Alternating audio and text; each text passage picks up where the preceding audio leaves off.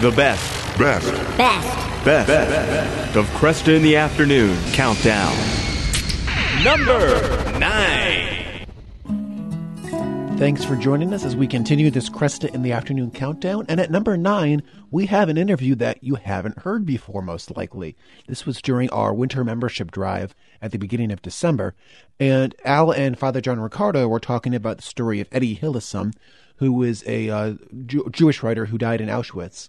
And that led to some other conversations, including a radical story about the repentance of Rudolph Höss, the Commandant of Auschwitz. And as Father John's going to point out, this is a man who did some unspeakably evil things, and not even he was beyond the reach of Jesus' mercy. So let's go to that conversation now. You ever hear of Eddie Hillesum? She died in Auschwitz, 29 years old. Yeah, but I know this story. Keep going. Yeah. She inspired Benedict XVI. The Holy See paid her a heartfelt tribute recently. I did not know anything about her. I just came across this today. She's Dutch and Jewish. The thing that caught my eye is that she became a lover of God, and in the midst of the Shoah, she was transfigured by faith, became a woman full of love and inner peace, who was able to declare, and this is her quote, "I live in constant intimacy with God." Huh. Now, when I hear that, I say, she's discovered something, and what has she discovered? She's discovered the living God. Not quite certain how she would write her theology, but we know that something powerful is going on there. And we also know that there's only one who can find life in the midst of this kind of suffering, and that's the Lord Jesus. Yep. And I think, the way I would combine her with what you were just saying earlier about this challenging topic of hell. Yeah. The scriptures give us an image of God who is relentlessly pursuing. Yes. That's the thing I think we need to keep in mind all the time. It's so dangerous pastorally, this topic, because what happens is you can, if you're not careful, you can give the impression, well, it just doesn't really matter how you live. And that's just not true. It really matters how I live. Yes. At the same time, like Paul says in Romans, like, Christ died for the ungodly.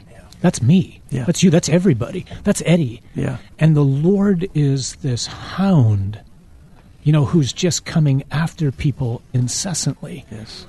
And I think so much of my passion personally anyway, so we're writing a pretty good-sized book right now, and I don't know what the title's going to be, but the working title in my mind is something like this. That's Not My Father, which I would suggest is Jesus' one homily. Very good. I think Jesus' one homily is, you don't know him. You think you do, but you don't know him. I know him, and I'm here to make him known, and I'm going to reveal him to you, and you're going to see him most definitively in my total gift of self on the cross, because when you see me, you see the Father. And there's just something about living as, I think especially for parents, grandparents who are concerned about children who are away, like just to live in the confidence that the Lord is coming after them and is going to do everything for them. That doesn't mean we don't need to fast and pray and share the gospel and all that kind of stuff. But it's a different image of God than the one who's detached and, hey, I did my part, now you respond or I'm just going to punish you. Right. And that ain't God. Right, no. I always say everybody has an interior dialogue going on with God. Yeah. It may not be very articulate, but there's something happening there. The Holy Spirit is already at work in people's lives, seeking to woo them to full communion. Absolutely. And I don't think we should even teach the doctrine of hell apart from the pursuit of God. Yeah.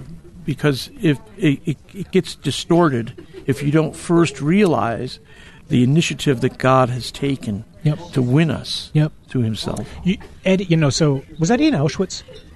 Yes, Auschwitz. Mm-hmm. So, I know we've talked about this before, but I'll share something really quick if I can, because this is so helpful to me, but then share an experience I had of the Lord in prayer, which I don't know if it was him or not, but it's how I experienced it anyway. Yeah. So there's a movie coming out on Rudolph Höss. Oh, which is supposedly one of the most horrific movies. This is the Commandant of Auschwitz, yeah. So Höss was Catholic, grew up in a very rigid Catholic family, and he left the church when he was in junior high or so because he thought a priest had broken the seal of confession. Then he gets recruited into the SS and he becomes a Commandant, first in Dachau, then in Sachsenhausen. He's trained there, and then he goes to Auschwitz. So he's Commandant from 40 to 43, and again in 45. He's the only Nazi war criminal who admitted that he was personally responsible for killing people. He didn't repent, but he was the only one who admitted it. Everybody else said, I was just following orders. He said, I am personally responsible for, I think, 2.5 million people's deaths. Wow. Plus another 600,000, but they just died from bad conditions. It wasn't my fault. Anyway, Höss, one of the things the Nazis would do, obviously, was they would arrest all those who were influential in society, which meant professors and clergy. Yeah.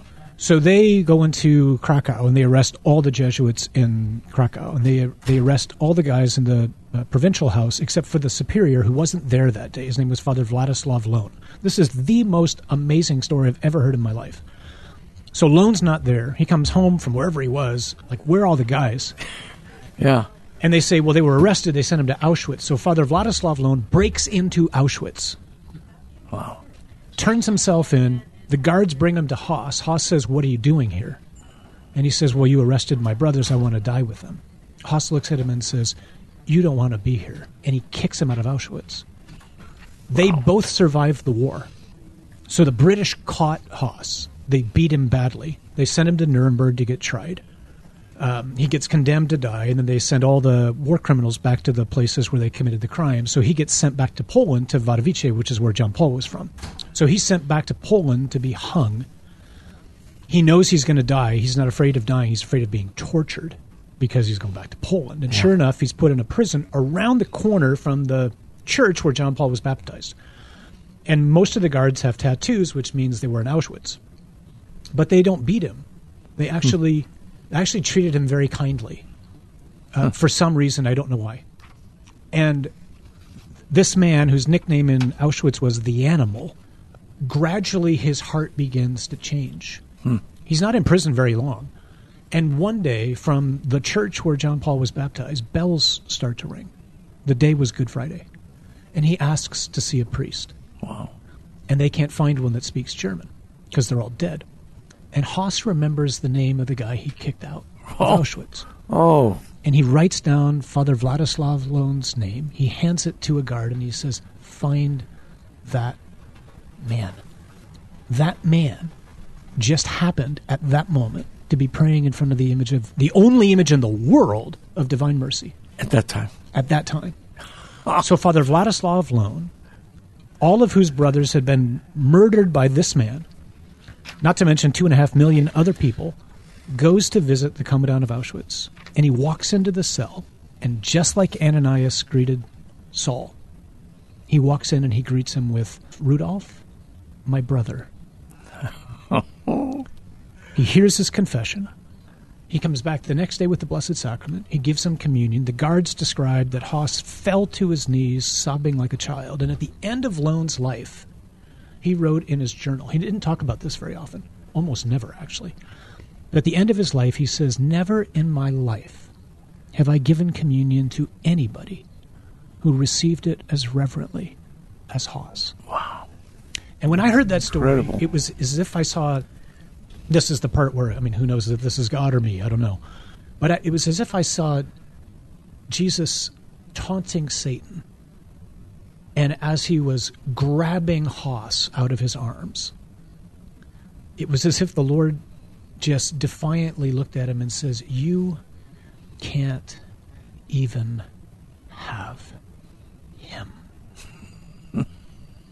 I want everyone out of your clutches.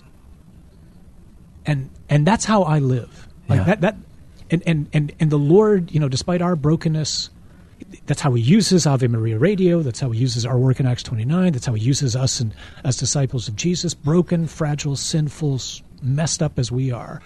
God allows us to participate in this most extraordinary of missions of sharing the gospel with people and recreating God's world. Yeah. This is what Jesus does. Jesus knocks down walls of hostility, and he turns enemies into friends. And we know that. At least we should know that. And we've experienced in our own lives as disciples, and we should be eager to go about the work of doing that. And when you, in the great work of Catholic Radio, go about the task of telling stories like this, you motivate parents to reconcile, parents and children to reconcile, friends who are estranged to reconcile, and then that just ripples out. And if that doesn't happen, then what are we doing as disciples? What are we doing? Yeah. We're building a holy huddle. Yeah. This is not supposed to be a holy huddle.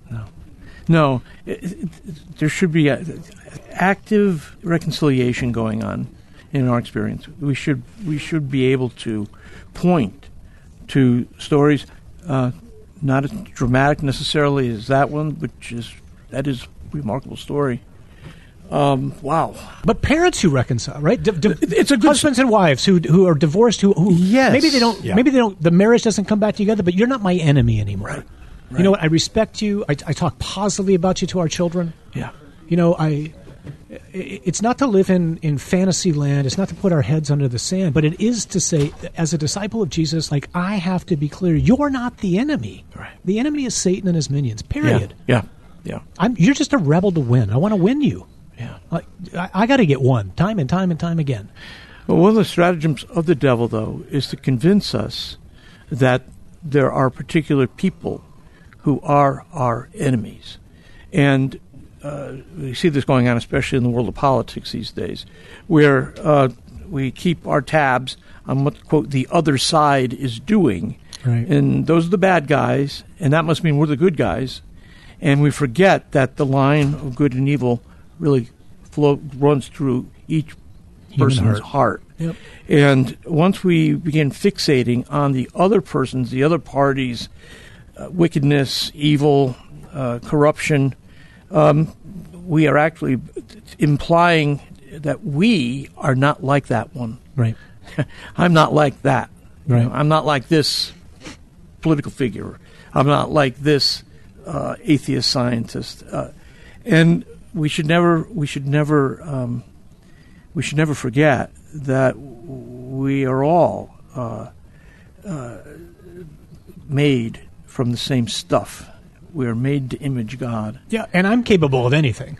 I mean, whether I've done all that or not, I'm capable of it. And I mean, the first time I went under certain conditions, I agree. Take away the restraints, and who knows? I mean, I've been in Auschwitz 3 times. First time I was there, I was just filled with rage as I'm seeing everything that had happened there. And then I felt like the Lord just like grabbed me and said, "Who do you think did this? Like people like you did this. You got passion. This is where all your passion goes. Yeah. If it's not held in restraint by me, this is where it goes. Yeah. You can kill, you can rape, you can do anything. Yeah. Don't think you're beyond this. Right. You're not beyond this. Right. So where all your thoughts lead, where all your words lead, if you don't have my grace constantly at work in you. Yeah. And we need to live with the humility of that, and then to go like, I want to go win rebels. Like, that should be what we're passionate about. You've been listening to a conversation with Al and Father John Riccardo about the conversion story of Rudolph Höss. Conversation lifted from our winter membership drive. Hope you really enjoyed it. We'll be back with more on Cresta in the Afternoon.